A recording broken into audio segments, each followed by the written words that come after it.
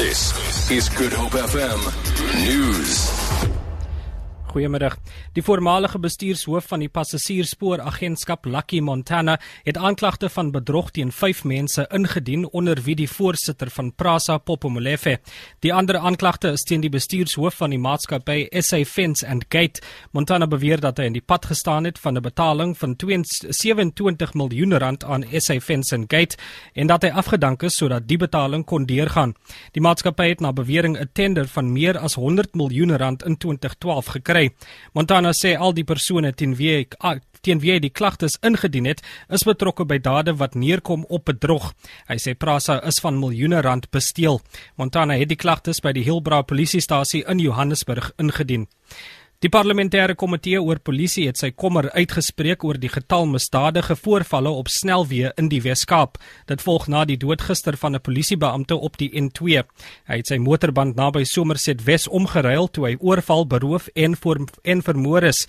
Die voorsitter van die polisie se komitee, François Beekman, sê hulle doen opnuut 'n beroep op die Wes-Kaapse polisie om patrollies op hoofpaaie te vermeerder. Hy sê die komitee het al reeds verlede jaar so 'n versoek aan die nasionale polisiekommissaris gerig. Die hoofaandrywers vir die styging van die produksieprysindeks in Junie was hoofsaaklik voedselprodukte, drank en tabakprodukte wat met minstens 7% op 'n jaargrondslag gestyg het.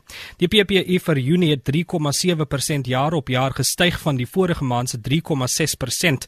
Volgens Statistiek Suid-Afrika het die PPI op 'n maand tot maand grondslag ook met 0,3% gestyg. Die stygende dieselprys in Junie het ook daartoe bygedra. Ondersoekspanne is vol vertroue dat die wrakstukke wat by die Reunion-eiland in die Indiese Oseaan gevind is, wel deel van die vermiste Maleisiese vliegtuig vlug MH370 is, wat verlede jaar verdwyn het. 'n Ondersoekbeampte van Boeing het 'n deel van 'n vlerk wat gevind is as 'n deel van Boeing 777 geïdentifiseer. Franse ondersoekbeamptes is tans op Reunion om die ondersoek te doen. Die vliegtuig was van Kuala Lumpur na Beijing af onderweg toe dit met 239 mense aan boord van die radarskerms verdwyn het. Vir Good Hope FM nuus, ek is Hendrik Petersen.